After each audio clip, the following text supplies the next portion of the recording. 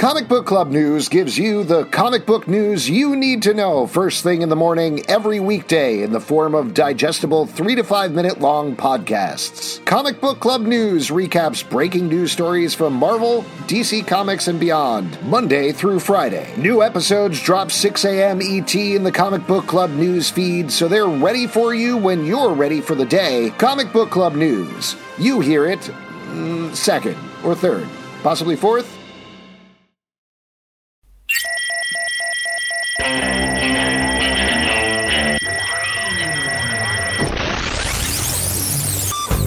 What is up, everybody? Welcome to Comic Book Club. I'm Alex. I'm Pete. And we are coming to you live from a couple of places on the internet. We're live here on Crowdcast. We're live on YouTube. Interestingly, for the second week in a row, we are live on Facebook as well, that old platform. But maybe you're listening to the audio podcast later on Spotify, Stitcher, Amazon, wherever you listen to podcasts. You should just name it's more. You know what I mean? Like, just name more, possible places. Should I name more The Submariner? Wakanda Forever. I knew it. That was a cue up. Anyway, if you are just tuning in, we have a great show for you tonight. I'm very excited about the guests that we have on the show that we haven't talked in a while. Just a quick note. Justin, sadly, is running pretty late, but hopefully he should be here halfway through the interview and really disrupt things. So that should be good, or right? He could get right at the end. You know what I mean? Either way, but I'll tell you what, it doesn't matter because we have a great guest for you. We have not talked to her, and this is, I'll note, she mentioned this, not me. She looked this up, and she's totally right. We haven't talked to her on the show since 2008, pre-podcast times. Let's bring her in right now. Cecil Castellucci, hello! Hey, welcome! Oh my gosh, so good to see you. You too. I mean, the last time we had such a good time at the People's Improv Theater in New York on a couch. It was fabulous. Yeah. Yes, and now we're home on our own couches, which is maybe more comfortable. I don't know. Could be. But you have a lot of stuff going on, though, which I'm very excited to talk about. The main reason you're here is to talk about Nixie. Oh, my gosh, I was about to get that horribly wrong. Nikki Fix's Time Nix, which is an iHeartRadio podcast series.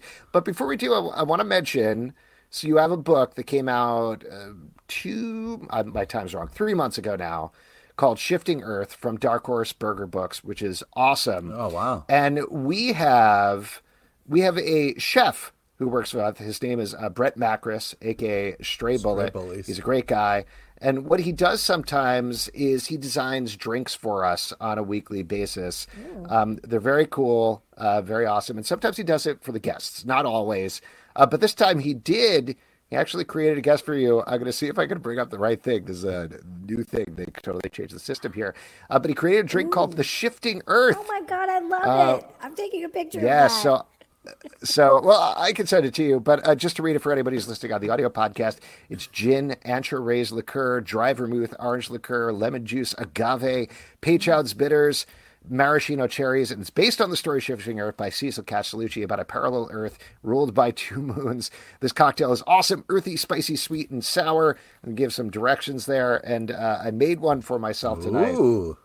Wow, that is amazing. Very good. Thank you, Stray Bullets. Stray got a shout out. Yes. But there you go. It's delicious. It's deep. A lot of stuff going on, just like in Shifting Earth, which we will talk about in a second. But first, let's talk about Nikki Fix, which is, correct me if I'm wrong, it's 12-episode series. 7 episodes are out so far, as coming out once a week. Is that correct? Yes, that is true. Yep, it's 12 episodes, and it's a young adult time travel, rock and roll, extravaganza that Einhorn Productions made, and it was really fun to work on. It kind of like marries a couple of the things that I like. I used to be in an indie rock band in the 90s, and this takes place in the 90s. Nice. And I love a good time travel story, so it was fun to work on. Yeah, it's great. I listened to the first couple of episodes today, and they're super, super fun. Just to give people an idea, and this might go wrong again, I'm playing with all the new bells and whistles we have here on Crowdcast.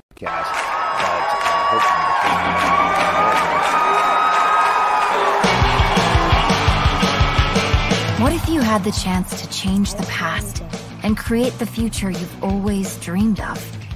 Tonight's Sounds the night, good. Bobby. So, how many people RSVP'd to the show? 1. Yeah, Nikki Fix! Woohoo! Yeah!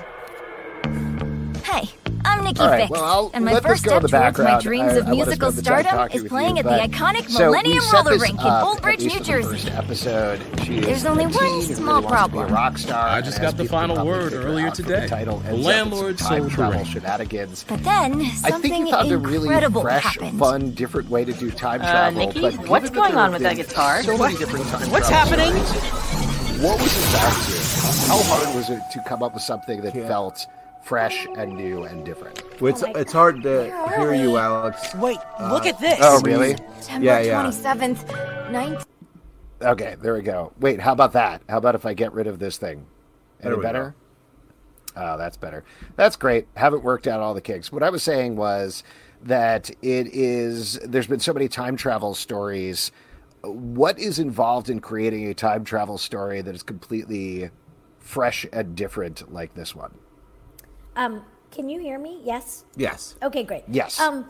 I mean, that is the trick, right? It is so complicated to do time travel. I think anybody who's ever written a time travel piece or watched a time travel piece and loved it, it's like it's so complicated, and it's like you need like a degree in astrophysics to to just kind of like sort it out. So there's a lot of fun is, I think, the main thing that we in the writers' room tried to like sort of approach it with, like and heart, I think, was like the thread of our time travel magic or rules or whatever, is sort of Nikki's heart. I want to give a shout out to the other writers in the room, Blue Beckford, Louis Joyce, and Natalia Yanchuk, and of course Adam Staffaroni.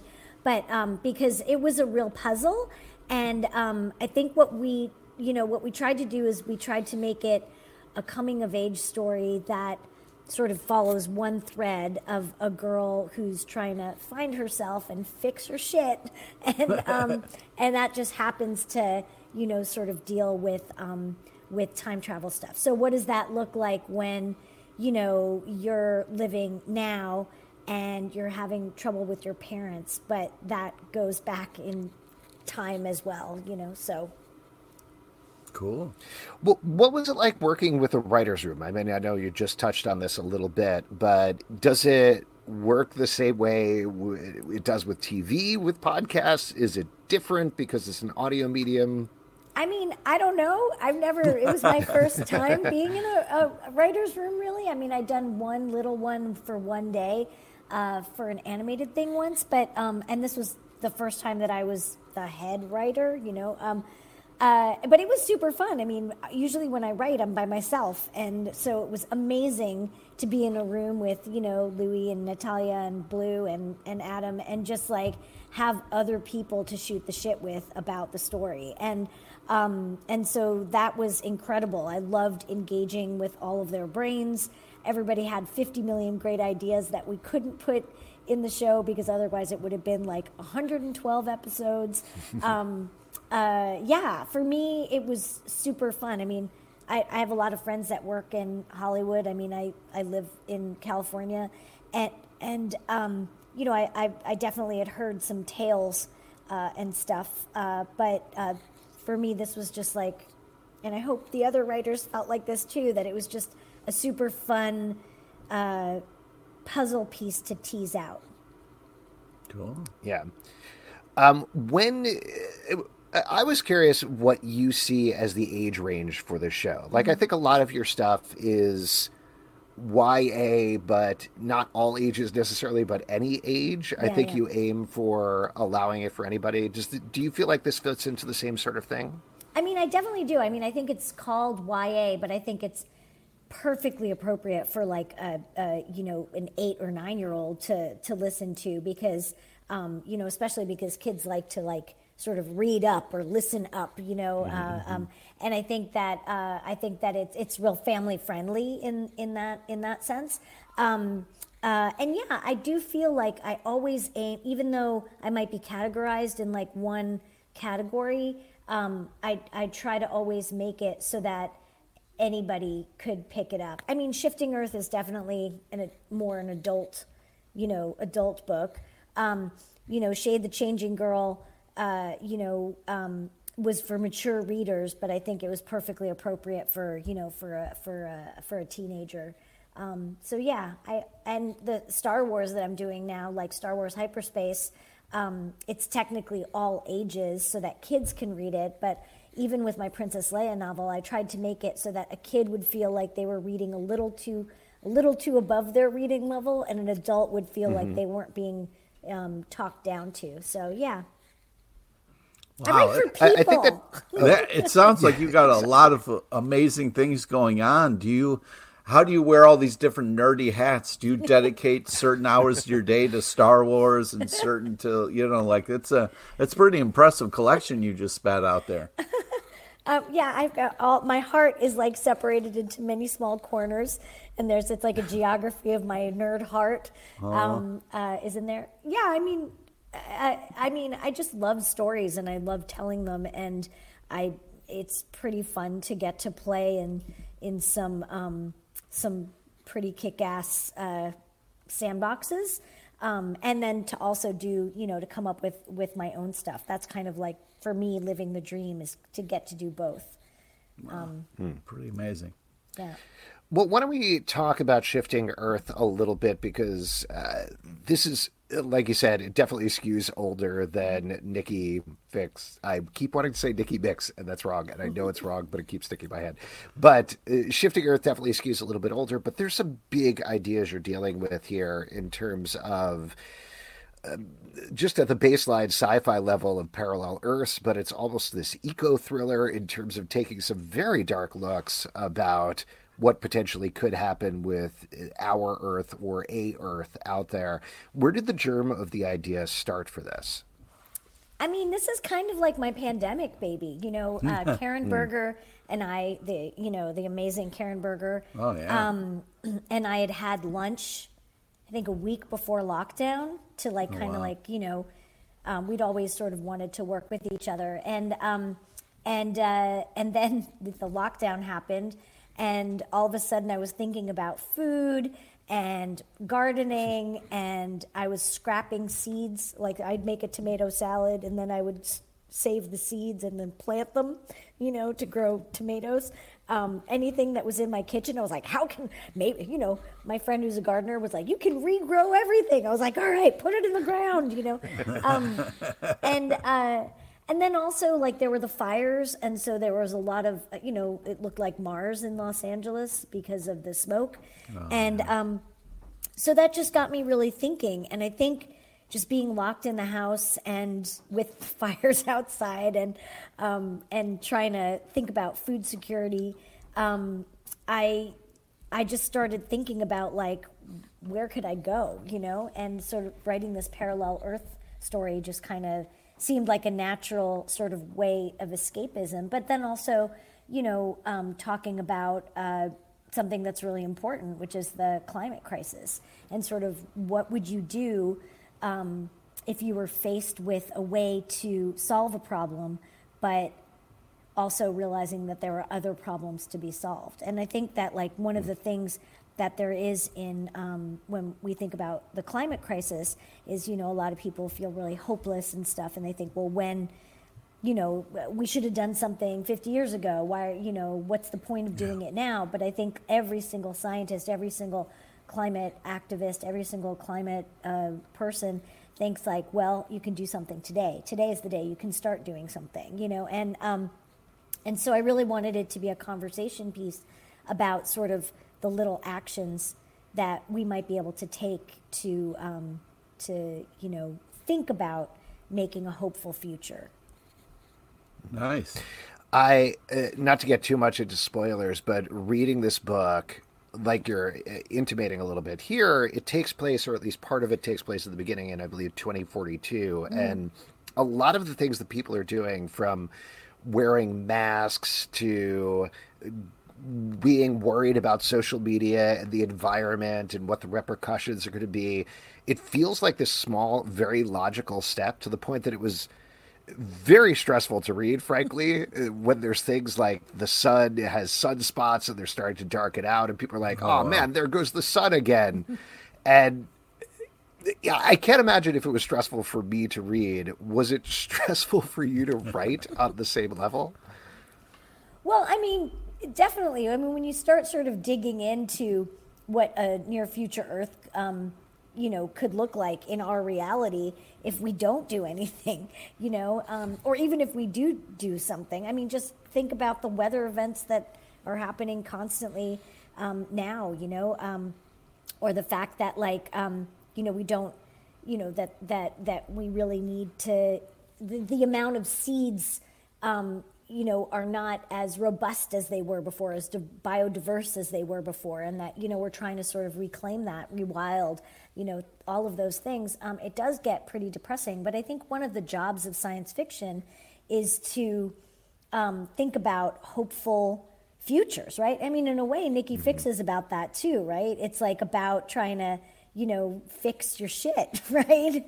And so I think that they're kind of, they're alike in that way. And I think that science fiction does that really well. It allows you to take topics that are timely, right? With Nikki Fix, it's talking about sort of like finding your own voice, I think, and thinking about the pressures of, this technology age that we live in with the algorithm and stuff like that, and how do you find your unique self in that sort of world. And and with Shifting Earth, it's about trying to figure out how to think of a hopeful future when we've set up this environment for ourselves. And I think that what science fiction does really well is to make us think about these contemporary issues, in a sort of safe way with a psychic distance, because it's. And I think one of the jobs of science fiction as well is to think about,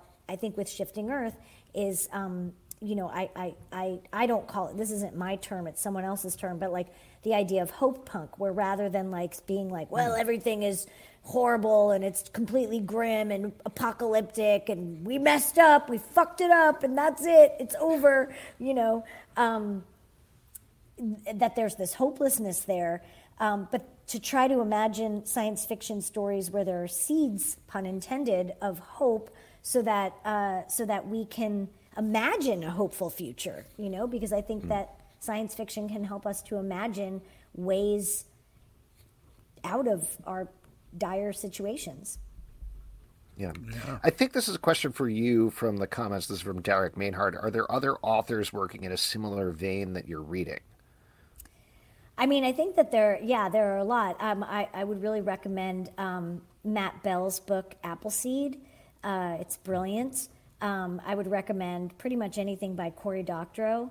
Cory is a good friend, and he always talks about how, people imagine that at the end or in some big major event that, people will sit on their porch with a gun. But what if you imagine that you would go over to your neighbor's house with a cake instead, And that's what I like. So yeah, so I think those are good people. I think Devin Grayson did a book also with Karen Berger that sort of talks about, it's called Rewild, I think, and it's like talking about rewilding. Eden Lepucki, she has a book called California. Shariel Smith, a book called Orleans. There's a lot of things. It's interesting because I'm seeing a question, any comics climate. Yeah, I would say Rewild. There's a lot right now in literature, and in comics, there's not as many. There are some, but there's not as many. And of course, I don't have like my list with me. But I did do a panel at San Diego Comic-Con that had a couple of books on it about this topic. But it was a little bit. I could have like a million literary authors come and do that panel, but it was hard finding comics. I think that's going to change because this is something we're all dealing with. But yeah, sorry if that didn't answer your question, Nat Townsend. No, it does. Well, why? I mean, not to put you on the spot here with specifically this, but why do you think comics isn't necessarily doing a good job of tackling this? Is it that these are complex topics and comics, and this is not to be dismissive of comics on our comic book club show that we've been doing for a while, but tends to deal with things broadly just because of the limited nature of the amount of panels you have versus the words you could put in a prose book? Or is there another reason? I think it's just trends, like people get into, I mean, I think comics sometimes deals with topics better than literature does. And and they're never exactly the same at the same exact time. And so I think it's a matter of, I don't want to say serious comics because that's the wrong word, but literary comics, or I don't know, whatever. But I mean, people deal with it.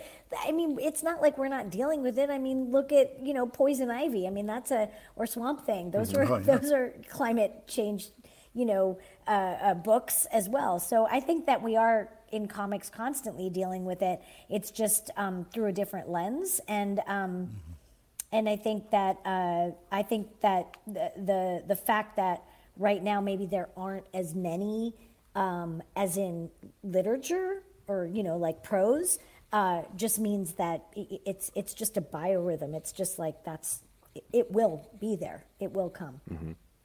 Maybe the problem is using all of that ink and materials to create comics about climate change when you're going to knock down a couple of trees to do it. But you do the same with books too, right? With novels.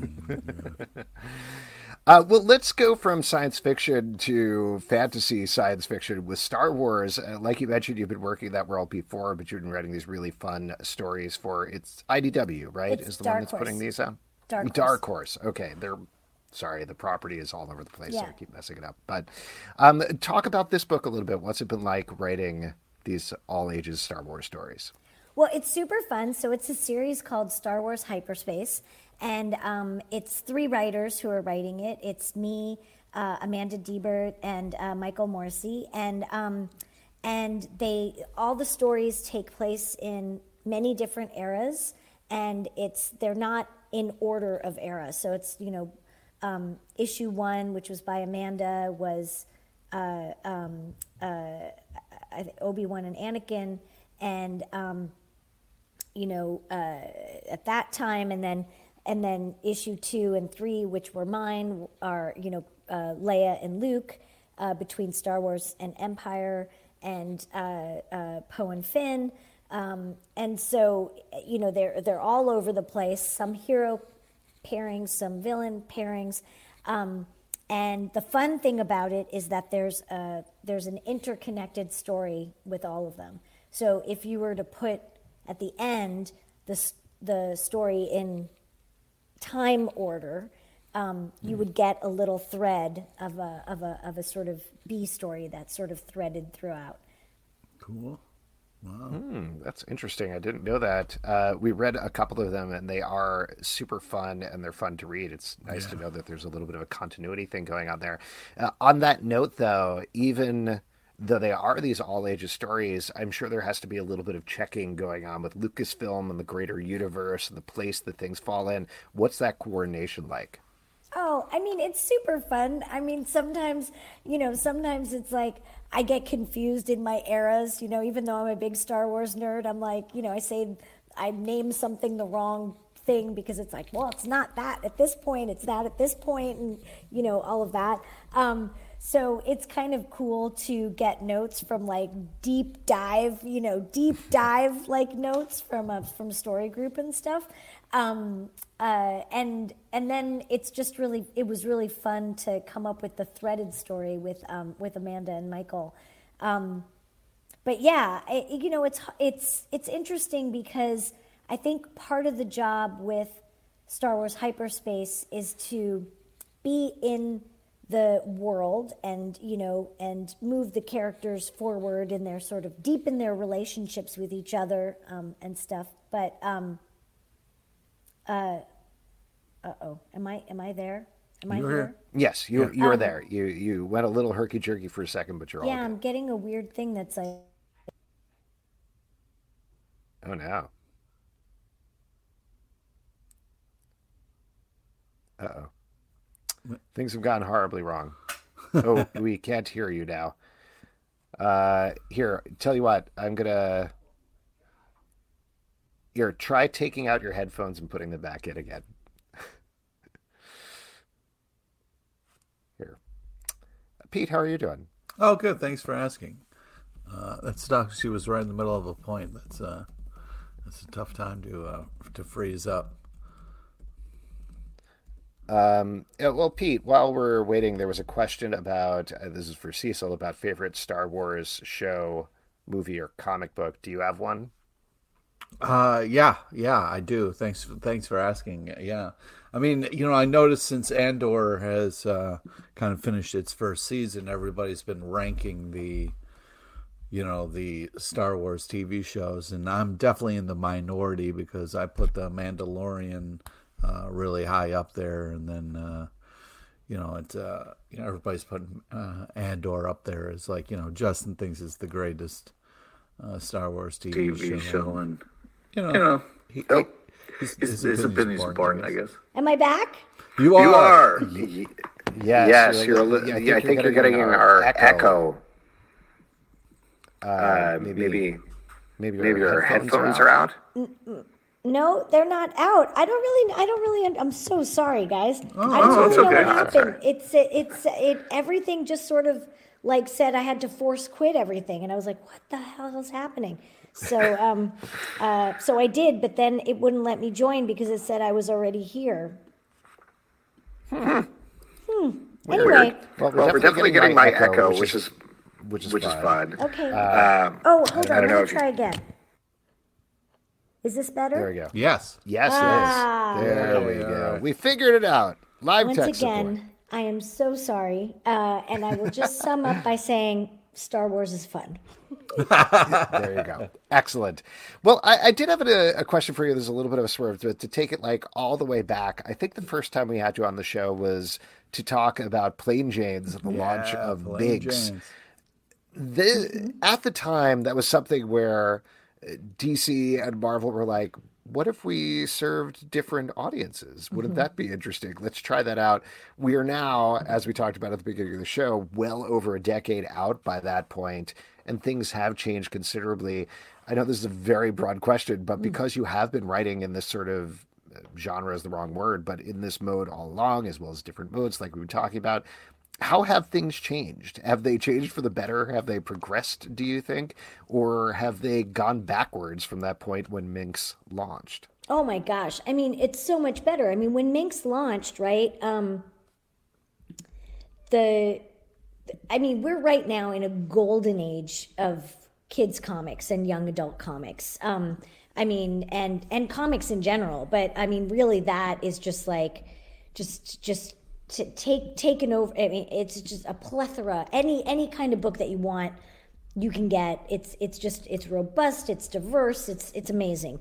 When Minx came out, which Plain Jane's, which I did with Jim Rugg, the fabulous Jim Rugg. Barnes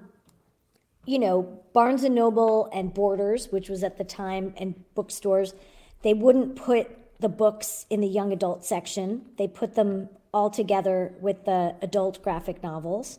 So kids couldn't find them.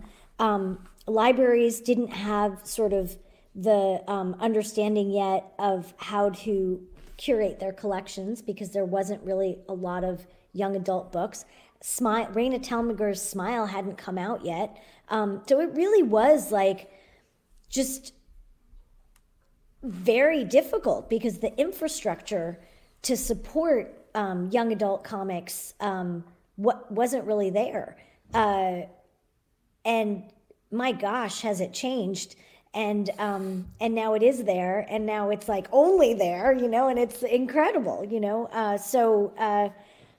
the landscape has changed incredibly, and I think it's 100% for the better, and I think it can only get better, and I think that we're seeing that betterment come to all of comics, not just to original graphic novels or young adult graphic novels, but comics for adults, comics for superhero comics, Star Wars comics. It's just a whole brand new world, and it's incredible, and I love it, and I can't wait to make more of them. Yay! Awesome. Well, on that note, I know we've mentioned a couple of things that you have currently coming out or that previously came out, but what else do you want to plug? What else should people be checking out from you, either that's running now or coming up soon? Oh my gosh, yeah. I mean, I love all my books. I would say, I mean, I don't know. Have you read any of my stuff in the past 20 years or whatever it is since we spoke? Okay, well, I mean, we definitely talked about Shane the Changing Girl and Shane the Changing Woman quite a bit when that was coming out, which was great. That was so I know we've read a lot more stuff. I'm gonna open it up because we read so many books. I would say, okay, so recently, I mean, a book that I love is Soupy Leaves Home, which, if you don't know, is about a girl who rides the rails as a hobo in Depression era America. That's with Jose Piamenta, and that just was a book really near and dear to my heart. Me and Jim Rugg finally got to finish The Plain Janes. That came out in 2020, of course. So, but we, it was collected as, book 1 and 2 came out on Minx, but we got the rights back, and Little Brown put out an omnibus of book 1, 2, and we finally finished it with book 3. Female Furies, which I did with Adriana Mello, which was, kind of a look at what would the Me Too movement and a feminist awakening look like on Apocalypse with the Female Furies. I am excited about that. I just did Yasha Nadorian's origin story for Critical Role for the Mighty Nine, and that was super fun. Cool. What else have I done? I don't know. Other things. Batgirl. You did some Batgirl. Yeah, I was going to say that, which was great. Yeah, and that I'm really proud of because I think it's issue 47. It was part of the Joker War, and they had the Joker knocking on Barbara Gordon's door. And that was the cover that I was given, and it was hard. And so thank you, Jessica Chen, who was the editor, and me and Robbie Rodriguez and Jessica kind of like decided to have that issue be a sort of call and response to The Killing Joke, and sort of have Barbara reframe the way that she sort of like deals with the Joker coming through her door again, and so I'm fiercely proud of that. That's awesome. I remember that issue, and I think one of the things that was wonderful about that, which I know you were just touching on here, is that that's become, I think rightly so, a very controversial moment in comics. So to have this and reframe it in a way that felt more responsible for a modern era, I thought was great to see. So I was very happy to see that issue as well. Yeah, thank you. And yeah, it was really nice too, because Robbie really tried to do some panel layouts that echo Killing Joke in a way, so it really was a call and response. Yeah. Well, Cecil, it was so good seeing you again. It was so good chatting again. Thank you so much for hopping on. Again, all the stuff is great. I really, really loved Shifting Earth, even though it stressed me out a ton. It's a beautifully done book, and I think everybody should read it. And Nikki Fix's Time Mix, the 7th episode just came out, 8th episode coming out soon, 12 episodes total, and you can get it wherever you get podcasts, right? Yeah, iHeartRadio, I think, is the kind of default place, but yeah. Go check it out. It's a romp in time. Ooh, fun. Excellent. Cecil, thank you so much for coming on. It was a pleasure. Take care. Have a great night. Thank you so much. Keep up the great work. Thank you. All right, there we go. Once again, that was Cecil Castellucci and iHeart's Nikki Fix's Time Mix, which is great. You can check that out on podcast platforms. Also, Shifting Earth from Dark Horse and Burger Books. That came out August 10th, so that is available everywhere. You should check it out right now because it is awesome. And now we are going to move to our next section, which is my favorite section because you all make it up. It is your audience questions. And for audience questions, all you got to do is drop a question in Q&A here on Crowdcast. Also, I believe JT Sizzle is here, so I'm going to invite him onto the main stage. You can also drop a question in the comments over on YouTube. I'll keep an eye on those. Or you can do it. Hello, how are you, Justin? Or you can do it in the comments on Facebook, I guess, if you're over there or whatever's going on. Justin, how are you doing? What are you drinking tonight? What's going on? Oh, wow, right into it. I've got some more Labatt's. Big deal. Oh, yeah, man. So that's fun. I just caught the very end of that interview. Sounded great. Yeah, she's amazing, man. We haven't seen her in a while. We've known her forever, though. Yeah. Back in the day, we interviewed her several times. Yeah, she's great. And that's why you avoided the interview, because you didn't. I was like, I think we've covered that ground. No, I'm just kidding. I just was late from work coming home because it is the season to really grind it out. That's what it's all about, right? Yeah. If you say so. Pete, what about you? What are you drinking tonight? Oh, man, I'm having a refreshing Zadie's lager. You know what I mean? Straight from my brother's fridge. Just be cool about it. Just be cool. Yeah. Nice. And I'm still working on this Shifting Earth, which is really delicious. Everybody should check it out. Brett did a really good job with this. Oh, yeah. Stray Bully's killing it as usual. He doesn't stop. So, curious what this is going to look like. I'm going to bring up a question here while I have an overlay. Maybe I'll have to take that off. But here we go. Oh my gosh, so smooth. Two-part question. If you were suddenly trapped in a parallel Earth with two moons, do you think you'd eat dinner or supper? And would Justin still be late to the show? Yes. Yeah, I can catch some shit here. That's right. As you should. Catching shit's all about. I know. Dinner versus supper? Dinner is what you eat sort of nowish. Supper's when you're having a late night snack, is what I say. Oh, really? Yeah. I thought, like, I don't know, supper seemed like something fancier people said. I don't know. Maybe I'm just wrong.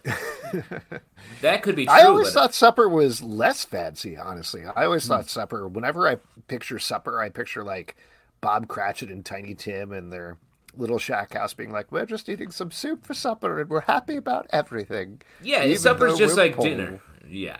Supper's just like dinner, but you eat it out of a dog bowl on the floor. But yes, to answer the second part of the question, absolutely, Justin would still be late. Let's move over to a question from YouTube. This is from Frederico Rosa. Given the amount of comics you guys read for the show, what makes you come back to a comic, and how often do you do it? I think the short answer is it's as often as I send the comic to you guys, but what's the actual?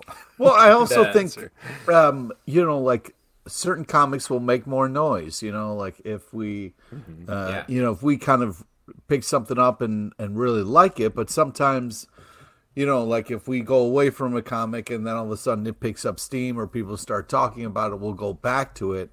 We're trying to give the people what they want, and we're also trying to make sure that we're, covering the hits, covering the things that other people seem to be, point out, like, this is cool, check it out. So that's the answer for me, at least. Some people trust the algorithm, and we trust the Alex-gorithm, right. Which is where the comics come from. Alex is our fire hose of straight fire comics. But what keeps me coming back, I mean, I get excited the same way I did with the first stack of comic books I ever read, stuffed into my stocking, like, 25, 30 years ago. It's just like I'm into these characters, a great art, great story. In the stack, we're going to talk about a ton of great comics tomorrow that will keep me coming back for more. Yeah, it's all about the STB. Super Type Bananas. Now available as a t-shirt on comicbookclub.threadless.com. Check it out. Give us a very tiny bit of money. We actually don't get most of that money, but if you want to get a shirt, have a good time. We got another question here from Crowdcast. This is from Kevin. What are some of your faves from early adulthood, not childhood, that you're afraid to revisit because they might not hold up? Oh, I'd say Wakanda Forever is one. What the fuck? Oh, wow. That's awful. I'm kidding. It's Wakanda Forever. Oh my goodness. You are like Todd on She-Hulk. Pete, I've been wanting to say that for weeks. Todd on She-Hulk, when he does the Wakanda Forever thing and they make fun of him, you've been doing it earnestly and for real. Exactly. Big Todd energy, something we've always said. faves from early adulthood that you're afraid to revisit. I mean, I will say, legitimately, Lost is the one that I'm most afraid to revisit. Do not say anything. I know what you're going to say, Justin, because you don't like it as much as I do. But that's one that I loved so much when it was coming out that I am scared to revisit it, and definitely hit, like, I know there's a span of episodes in the middle that, like, just do not work. Turns out rightly so, I think, on that one. That's a worthwhile feat. Here's the thing I will say. Like, I did end up rewatching the pilot a year and a half ago, just absolutely randomly. And it's phenomenal. Like, yeah, it's still so good, that first episode. So I think what I'm going to do is I'm going to watch one episode a year and kind of space it out that way. I don't know. Be real good. I don't think I think it's because the pilot, they knew what they were doing. And then in almost every episode after that, they were like, I don't know, let's write something crazy. We'll never have to answer these questions. Great. I think I'm still going to love it.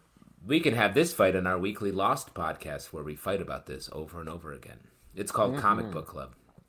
I in the comments, people talking about revisiting Sandman. I was just staying out of town for Thanksgiving, and they had a whole drawer of like a cabinet full of the Sandman trades. I reread the some of those, especially the Inn at the Edge of the World, and those hold up. Just they're two of my favorite Sandman issues are in there. The one about Prez. The president, and the other about the guy who falls into a city's dream. Those stories have left such a mark on me, so it's great to reread those. They definitely hold up. I would say Death's Head was one of those ones where, as a young adult, I thought it was the coolest, but I'm scared to actually go back and, every once in a while he pops up and stuff like that, and it's fun, but I'm worried that maybe those other ones don't hold up. You know what I'm going to say for the comic that I am afraid to revisit is some of the larger crossover stuff from like 15 years ago. Like, I'm curious, rereading Final Crisis, if I would like that more or less. What about Kingdom Come? Does that still hold up? Those ones feel comics is something that, and this is probably just a function of us doing the show, but I do not mind revisiting it at all, even if it lets me down. I always find it very interesting when we go back and review something, even that we have reviewed over the span of this show, because we had one opinion at one point based on a variety of factors. Now, all these years later, other things have happened. We've hopefully grown as people and changed as reviewers. And again, whenever we do it, I think it's really, really interesting to do, even if the thing does not hold up at all. Yeah, at some point, we just have to start over and just redo all the podcasts we've done so far, right? Oh, great. That's good. Pete will love that. Yeah. Why don't we move to a question from YouTube? The tube? Here we go. This is from John Dorsey. All right, boys, let's get into it. Your favorite creative team, including colorists. So Miller and Varley would qualify, but it's more common for it to be three people. It doesn't have to be, though. Including colorists. Including colorists. We might have to do some light We're research bad at here. that. We are very bad at that. Well, I mean, I was just going to say, like John Romita Jr. and Klaus Janson usually work together, right? Yeah, that's a good call. I'm sorry if I could not mention which colorist they usually work with, but I know they usually work together very well. So they're very good. That's my answer. Nice. Pete? Anything coming for you? I mean, I could hit on some of the favorites with like the classic James Robinson, Tony Harris Starman team. I think that's such distinctive work. Chris Bachalo, I think, is someone who really elevates. That was what I was going to say. That. Really? You were going to say that? Yeah, I am a huge Bachalo fan. You know that. Yeah, no, it's true. That Doctor Strange run was like just so worth it for the art alone. Nice. Great. Good three-person team, mind? That one person. Yep. Yeah. Nat Townsend says Chris Samney with Javier Rodriguez on colors. That's a good one. Derek took the one I was about to say, which is the Allreds, Mike Allred and Laura Allred, great together. I'll just throw out there also the Dodsons, great team. I mean, that's easy because they're always working together, but they're really good too. Justin, what were you going to say there? I was going to throw out Moon Knight, jump to mind, sort of that that Jordi Belair was working on back in the I thought day. you were going to say his three personalities working together. I mean, I love that too. That was heavily featured in that run. The three of us collaborating. Oh, wow. It's my fave. All right, here we go. We got another one over here on Crowncast. Climate change. It feels like comics often handle real issues better allegorically than literally. Why do you think this is? Am I totally wrong? Any counterexamples? Ooh, nice. I think that's 100% correct. I feel like comics, I don't know what to sort of pin it on, but don't do a great job of sort of dealing frankly with head on with real world issues. And I think it's because comics are about escape, fantasy, a heightened reality. So when they come at something that is like trying to make a point, it feels a little put upon the story. But when you come at it as a metaphor or allegorically, I think it can really work because that's what comics do best. Also, there's, comics are still in the business of selling comics, and there are these people who you have to pitch things to that are like, that idea will never work, you know what I mean? So it's hard to kind of get all that kind of through the system a little bit, if you will. Well, let me throw something out to you guys that I'm not even completely sold on as a issue at all. Well, then don't say it then. No, but I think it's something that crops up all the time is that comics and superheroes do things allegorically and they present issues allegorically, and then people 100% misinterpret them and run in absolutely the wrong direction. I think, not to take it away from comics, but like Star Wars fandom deals with this a lot, and I've even seen a lot of the stuff pop up with Andor in particular, where people are like, the Empire was actually pretty efficient with that prison, now that I think of it. You're like, what are you doing? No, stop that. And it's the same thing with like all of these conversations about, whoa, get your politics out of my comics. Stop putting politics in your Captain America comics, the guy who walks around wearing an American flag all the time. So what do you think about that? Do comics need to be even more blunt to get the messages through? Do they need to stay at the same level allegorically because honestly these people are idiots anyway? Or what's your take on this? I feel like that we're not trying to get our news from comics. I think the best way for a comic to make a point, I know Pete is. Yeah, a lot of news coming out of the Hand. Time to open up my old Punisher newspaper. Guns, the Punisher Gazette. But I think they can be really instructive in changing people's ways of thinking about the world or the way they take care of other people. I mean, that's such the hero story is all about reaching out and taking care of the people around you in most cases. So I think getting into issues that way is a way that we can actually take lessons from comics without having to be mad about the specifics through a political lens. Yeah, but also there's this idea of once something is out there, it's not really, yours anymore. It belongs to the people, and however they're going to interpret that, that's their right? If I buy a song or buy a movie or whatever it is, and I kind of feel a certain way about it or a certain connection, that is kind of my truth or my, reality. And it can be very wrong, and I can mishear words, or a lot of the times I'm not listening to lyrics. So it can be this thing about, things kind of taking on a different life or hitting people differently depending on where they are in their life. So, I mean, things can start one way and then evolve into something else. And I don't know if that's wrong or not. Well, I think it's like when I downloaded Ted Lasso and made it about him not believing in the team.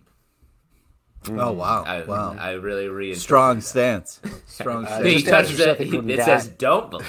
Yeah. Something from Nat here. He says, what was Civil War an allegory for? I believe it was an allegory for Iron Man and Captain America fighting was the idea there. Like, that's true. Wow. It was a good metaphor. It's about it was a metaphor dads for gun fighting. control. You don't is like what it was. Gun control and terrorism. There you go. We got one more here. This is from Nelson Martinez over on YouTube. What's I up, also Nelson? am curious if you guys checked out the Guardians of the Holiday Special. Thoughts? I'm going to check it out tomorrow. I will mention we actually have a Guardians of the Galaxy Holiday Special. Oh, you podcast. taped that? You taped that, guys? We did. Oh, man. We taped that. Oh. It's up in the Marvel Vision feed. Pete, though, so you can get me and Justin's thought on it. But Pete, you want to do a bonus episode right now? What did you think of the holiday special? Oh, it was great. I had a lot of fun. I laughed. Saw it with my family. Thought it was really, I got a little choked up. Kevin Bacon coming through hard there. Sometimes you got to dress up your brother like an alien so he can jam out with you. I thought it was super sweet. I did want a little Gamora in there, so I was sad that didn't happen. But I thought it was just a great kind of 40-minute like holiday special. You know what I mean? It was silly, is what it was. Fun. I thought it was great. What you wanted Gamora like as a ghost of Christmas past? No, I want I want them to get back together. It's breaking my heart. That's Guardians of the Galaxy Volume 3. You'll get Gamora of her there. You got boy! Wow! In this, we get it. You're a dad. You don't have to show off. The Grinch who punned Christmas over here. Oh boy! Don't like it. All right, and that is it for your audience questions. We're going to move to our next section, which is trivia, and for that, we're going to turn over to Pete LePage. Pete LePage. All right, this is the part where we give back you, the lovely audience. It's an opportunity to win $25 free towards a gift card to Midtown Comics Online, or of course, Long John Silver's. Yeah. Because why wouldn't we also give people an opportunity to... What happens, Alvin? Did you got stoned and walked by Long John Silver's and just throwing money around and got a bunch of gift cards? Like, how did this all go down? No, it was a thing that happened on the show, Pete. Yeah, it happened very organically. Here for it. Man, I should start paying attention. They should do a combination Pizza Hut Taco Bell for Midtown Comics and Long John Silver. Oh, man, yeah. Then I could call you from there. Yeah. So yes, as it says in the little chyron there, if anybody wants to participate, raise your hand here on Crowdcast and we can pull you into the stream. Or if you're on YouTube, just type me. Yeah. That's pretty much it. It's the same way they do it at Wheel of Fortune. Yeah, why are you Or you guys could battle it out and we give it to a charity. There's also we're on a screen. Zuckerberg. We're on a screen right now in the metaverse somewhere, and those folks are cheering. They're screaming for their own. I want to do trivia, and Alex, you got to speak to the meta. Like, legs. We have legs, baby. Yep, they definitely have legs, and all their limbs are connected. Joke. Yeah. Well, I'll tell you what. Since we're not getting anybody here, well, Derek's going to do it. Oh, Derek's going to do it. Derek's going to do it. He's not just the heart of the show. He's the main heart of the show. Please welcome to this Rectangles, Derek Mainhart. Nope, don't do it yet. Still got to do something. Okay. Oh, we got to do something?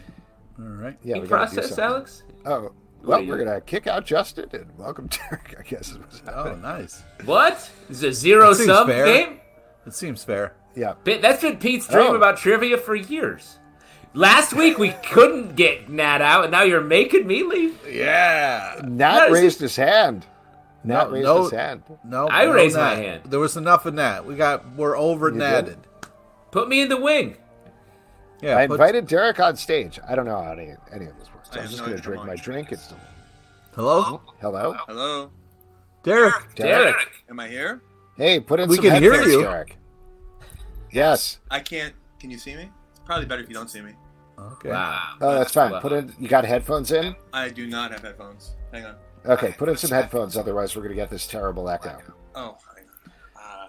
This might be a problem. Uh-oh. This is fun. You know what? I'm not going to talk. Pete's going to take it away. All right. So, Derek, you still with us? I've ruined everything. No, you're good. Is that how I sound? Yeah. Yeah, that's what your voice sounds like. It's weird, right? It's a weird voice. All right. Here's what I'm going to do. He's building headphones out of... he's building headphones out of coconuts and string. This is fine. Pete, just take it away.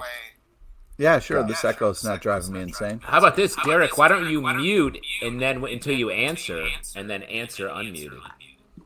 Here, I just muted it. Wow. Okay. How dare you? Answer in the comments. How dare you unmute yourself. Yeah. All right. Here we go. Today's trivia is on topical comic news and a small nod to the legend Irene Cara, R.I.P. Please listen to all three options before making your selection. Here we go. Question number 1. What is the name of the DC event coming out in 2023? Is it A, Night Terrors, B, Somewhat Beefy, or C, Maureen Teefy? What? Yep. So, should I just type them in? Or yeah, you got it right. Hey, nice job. Yeah. Hey. Is it better if I... There we go. Yes. There we go. I'll unmute Derek. Derek, I'll unmute you when you're ready to answer. How about that? All right, here we go. So you got the first one. Question number 2. Who is versus Archie in the new one-shot coming out in January of 2023? Archie versus blank. Is it A, Batman, B, The World, or C, Richard Belzer? So we know we want it to be C, but maybe The World? I would love to see Richard Belzer. Let's go A, though. Or B, The World. Or B. B is B correct. B. Yeah, of course. All right, yeah, there we yeah. go. Here we go. Last one. Planet Hulk World Breaker number 1 is set to take place how many years in the future? Is it A, 1,000, B, a shit ton, or is it C, Carol Massenberg? So it's either A, 1,000, which is the only one that makes sense. Well, how much is a shit ton, technically? I don't know. It's 1,000. Let's go with 1,000. 1,000 is correct. A, well done. All right, and would you like a gift card to Midtown Comics or Long John Silver's? Well, since it's Giving Tuesday, can I donate my Long John Silver's gift card to charity? Yes, but it's still going to be a Long John Silver's card. How about to the American Heart Association for the Long John Silver's gift card? No. All right. We'll do that. Thank you, Derek. I'm going to take you off of the stage because this echo is terrible. Sorry. That's all right. Great talking with you. Not your fault. It is the fault of Crowdcast. But there you go. You too can win these fabulous prizes. We are, as we all know. Well, I just wanted to quickly just. Oh, yeah. Out. Oh, you got a secret thing. Go ahead. Yeah. And of course, Kevin was right. It is the 1980 hit Fame. Yes. Incredible. Now, as we all know, new comic books are coming out every week. What are you guys looking forward to? Oh, it's our big section, What's in Stores this week. Yeah. Listen, man, I'm trying to work some stuff, okay? It's true. This is a great new section. Who's Pete, what's in stores this week? All right, great. I'm going to get a microwave or like an air popper? Or... I'm looking forward to Rogue Sun number 8, Planet Hulk, a World Breaker number 1, and I'm sorry for murdering this, but is it Kolashi in Hell number 1 of 4, the Hellboy. I don't know how to pronounce it, but. It's a banger for sure. We got a banger. Justin, what about you? What are you looking forward to? I got to give it up for a little comic that I'm calling Blue Beetle Graduation Day number 1. Blue Beetle, a character I haven't read a lot of lately, and I really like. I saw someone talking about how Blue Beetle is the Spider-Man of the DC universe, and he truly is. I wish we got more Blue Beetle. This is a welcome addition to the stack this week. I will throw out there the thing that I was most excited to check out this week was Star Trek number 2 from IDW Publishing. The first issue of that just crushed it. I think, Justin, you described it as like the Avengers Infinity War, Avengers Endgame of Star Trek books. Everybody comes together. It's great. Everybody comes together. Absolutely wild. Very excited to check out the second issue. And all of those are going to be in our Stack podcast that pubs Wednesday 9 a.m. Pubs? in the Pubs feed or the dedicated Stack feed. Listen, and we're closing out our What's New in Store segment with what pubs this week. That's us here at Comic Book Club. The Alex algorithm is strong tonight. And that is it for this week's show. We would like to thank Cecil Castellucci for coming on. Don't forget to check out iHeart's Nikki Fix's Time Mix on all podcast platforms. Also, Shifting Earth from Dark Horse and Burger Books, which is out now, as well as everything else that she has written, which is always awesome. Next week, John Dunning is going to be here from Dark Horse Comics Whitebird to talk about that. Also, a bunch of other stuff to check out. The Doom Room, our Doom Patrol podcast, is rapidly finishing up Season 3 and gearing up for Season 4. Jump in the room. Also, Marvel Vision, our Marvel podcast, as mentioned, we have our Guardians of the Galaxy Holiday Special recap, and we're going to be going back to doing Phase 2 and Phase 3 recaps with some special guests, which should be very fun, so check that out in that podcast feed. Patreon.com/Comic Book Club to support this show and all the shows we do. Don't forget to subscribe and follow on Apple, Android, Spotify, Stitcher, or the app of your choice. At Comic Book Live on Twitter, Comic Book Club Live on Instagram, Comic Book Club Live on TikTok, comicbookclublive.com for this podcast and many more. Until next time, good night. Good Take night care of yourself. And good luck, we say.